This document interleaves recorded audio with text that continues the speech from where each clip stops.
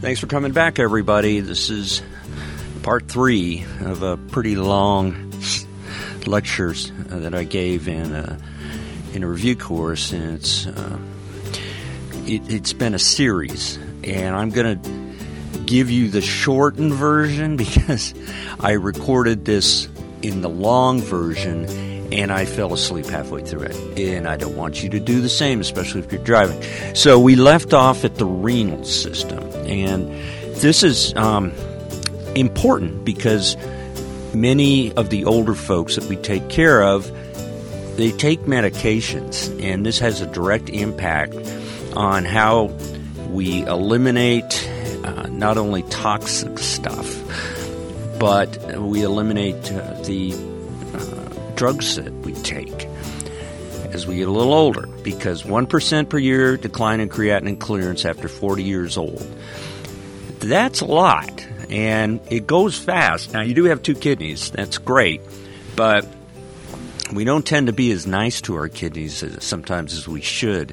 Watch the NSAID consumption, watch the salt intake, and pretty much know what we're giving, either you or what we're prescribing, and how it's eliminated. Some drugs are eliminated primarily from glucuronidation, or, it's not necessarily important for the liver, but you still got to get it out of you, and that's where the renal system plays.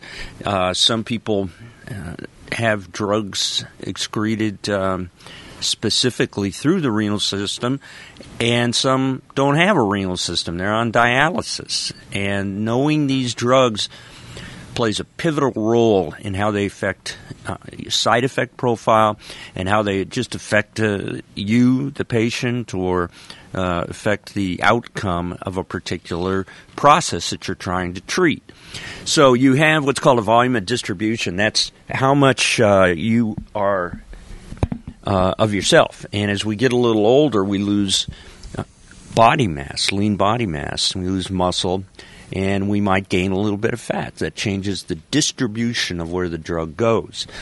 I don't want to go too far in the weeds, but it plays a role in the sensitivity to opioids and benzodiazepines.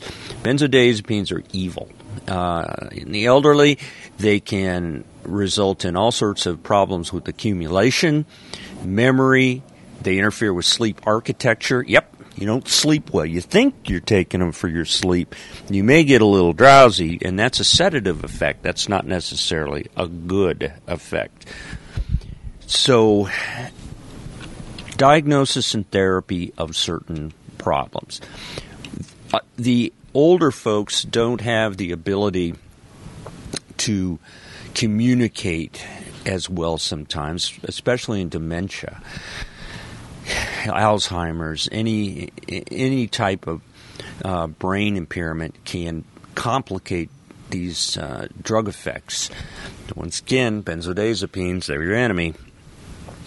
When we have different scales, we're going to have a better outcome of what we can describe. For example, there's pain questionnaires that are good for the elderly on bathing, dressing, toileting, and that sort of thing that are simple and good to understand. And the tools we use for younger people, like the visual analog scale, on a scale of 1 to 10, 10 being the worst possible, they don't always understand what type of reference you're giving them. It's not that they aren't responding to pain. They sometimes don't voice it or verbally express themselves in clear, descriptive terms that are easy to understand. All right, look at specific drugs like antidepressants. There's tricyclic antidepressants. They're good and they're bad.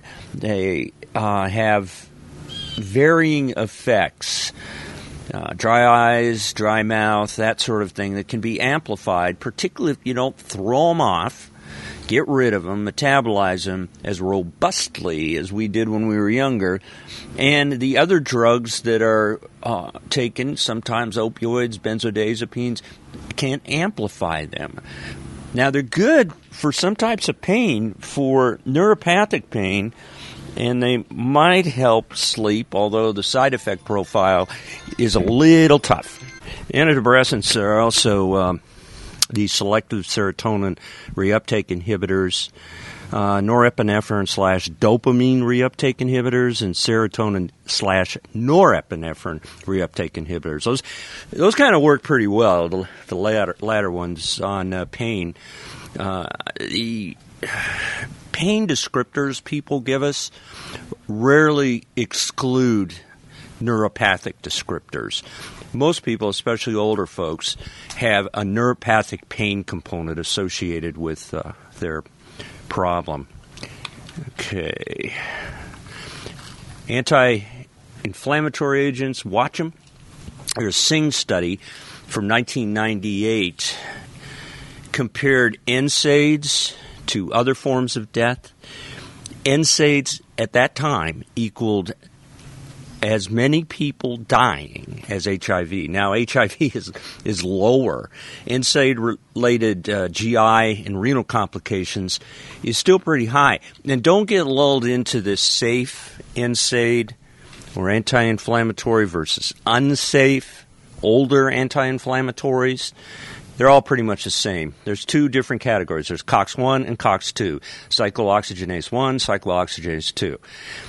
The cyclooxygenase 2 is probably a little safer. There's only one, and that's celecoxib. But you remember Vioxx, right? Rifecoxib, years ago, it was associated with cardiovascular events, and that was a fiasco for many years, and it's still initiating litigation. So anybody over 65, beware of NSAIDs, benzodiazepines, and the effect of opioids. There are different types of opioids. Pure mu opioid agonist, that's the type that affect the mu receptor. That's the euphoria, the pinpoint pupils, and that sort of thing. And there's really no ceiling effect most of the time on those. In other words, the more you take, the more problems you can have. And then there's the mixed mu and kappa receptor agonist. Kappa is another opioid receptor. That would be the oxycodones, and that's why they're perky perks. They Percocet-like drugs, or oxycodone, OxyContin, Xtampza, those are two brands. They stimulate the kappa receptor, so they stimulate you. And some people really like that, and that's part of the problem with the oxycodone preparations is people just love them. I have this kind of thought process I go through when I'm deciding what drug to give. And there are many different factors I play into it: immediate release or extended release, the side effect potential, and the unwanted side effects that you can sometimes get in a preparation like meperidine or Demerol. Normeperidine can be toxic. And morphine, there's two metabolites, M3, M6. M3 is excitatory. In renal failure, that gets folks really kind of dysphoric, agitated, and M6 is analgesic. So I'm not going to call it a prodrug. A prodrug is a drug that has to be metabolized to really work the way it's supposed to work. Take hydrocodone, for example, is metabolized to hydromorphone. Hydromorphone is what you would find in Dilaudid. And it's the prodrug that is metabolized in the liver, and it goes to the active or semi-active component. We'll talk more about that in the next podcast. But the pharmacogenetics and pharmacokinetics, what the drug does to you and what you do to the drug, how you get rid of it, are important in pharmacogeriatrics. So you use with caution. You use many drugs with a slanted eye, like methadone. Man, it's cheap. It's really tempting to get your arms wrapped around methadone because it's about $10 for a monthly dose. At least at one time it was. I'm sure it's a little more now. And that's nice for some people. Whereas some of these branded drugs, these extended release drugs, can be anywhere from $400 to $1,000 a month. You take a drug, an old geezer like levorphanol. I've been using that for my entire career in the operating room, recovery room, etc. Well, one company makes it now, and it is really expensive. So it's an old drug. It shouldn't be expensive. It's generic. It shouldn't be expensive. But only one manufacturer. So fentanyl, we have a heroin fentanyl crisis. Fentanyl comes in a sucker and it comes in a patch. Used with caution, it's up to 100 times more potent than morphine. That's important. And we've done a podcast on fentanyl and the super fentanyls, carfentanil, etc. You have to play into these considerations with the elderly because the half-life can be extended with these drugs. They can't get rid of them. They have maybe renal problems or liver problems. You just have to use with caution. Well, polypharmacy is common in the elderly. We're just going to see it. And we're not always seeing the compliance we need to see in the elderly. They don't understand sometimes. They forget if they took the drug. Oh, I put it in my little container. I think I put it in my container. Oh, where did I put that bottle? Oh, I don't need to take that blood pressure medicine. I feel fine. This? Well, yeah, one pill is good, two is better. Bad problem with benzos and opioids. So there's different types of cognitive impairment and dementias. Most of them are Alzheimer's, about 60%, somewhere in there. Parkinson's, dementia, small vessel disease, and infarcts from like strokes. You can also have cancers, metabolic problems. The list is long, but the diagnosis has to be made. And that's not as easy as it sounds. Diagnosis with these problems is sometimes elusive. It's getting better, but it's still tough. Rheumatoid arthritis and spinal axial disease, we see it all the time as we get older. That's just good living. And I tell people it's a good thing to get older. The alternative really, really bad. Rheumatoid diseases can be treated much better now than 15 years ago. We have biologicals. We can give them these kind of immune suppressive agents. You've got to be a little careful, but they are really helpful. Okay, well, what we want to do is define what's I consider the biggest risk in the older folks, and that's their desire to live. There's a number of different surveys that have indicated that the elderly or older people, they've contemplated suicide or they have wished they weren't around anymore, especially if they lose a spouse, someone close to them, have major life events, financial stressors. They're taking a lot of medicines that are just messing them up. And that's why I tell my favorite patients, the elderly and older folks, to bring all your medicines in at every visit. Put it in a bag, and I ask them all. Any risk to harm self?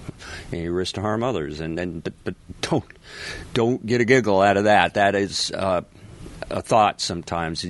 They don't always have cognitive faculties that suppress desires and urges. And they have ready availability to multiple medications or weapons. And I have, over the years, lost older folks. I've lost a lot of younger folks, too. But it doesn't make it easy. The more experienced you are, it only makes it harder. How did I miss that? Why didn't I see that? Or could I have done something? So if you have a family member you're at the least bit concerned about, make sure you check their metabolic profile, their liver, their kidneys.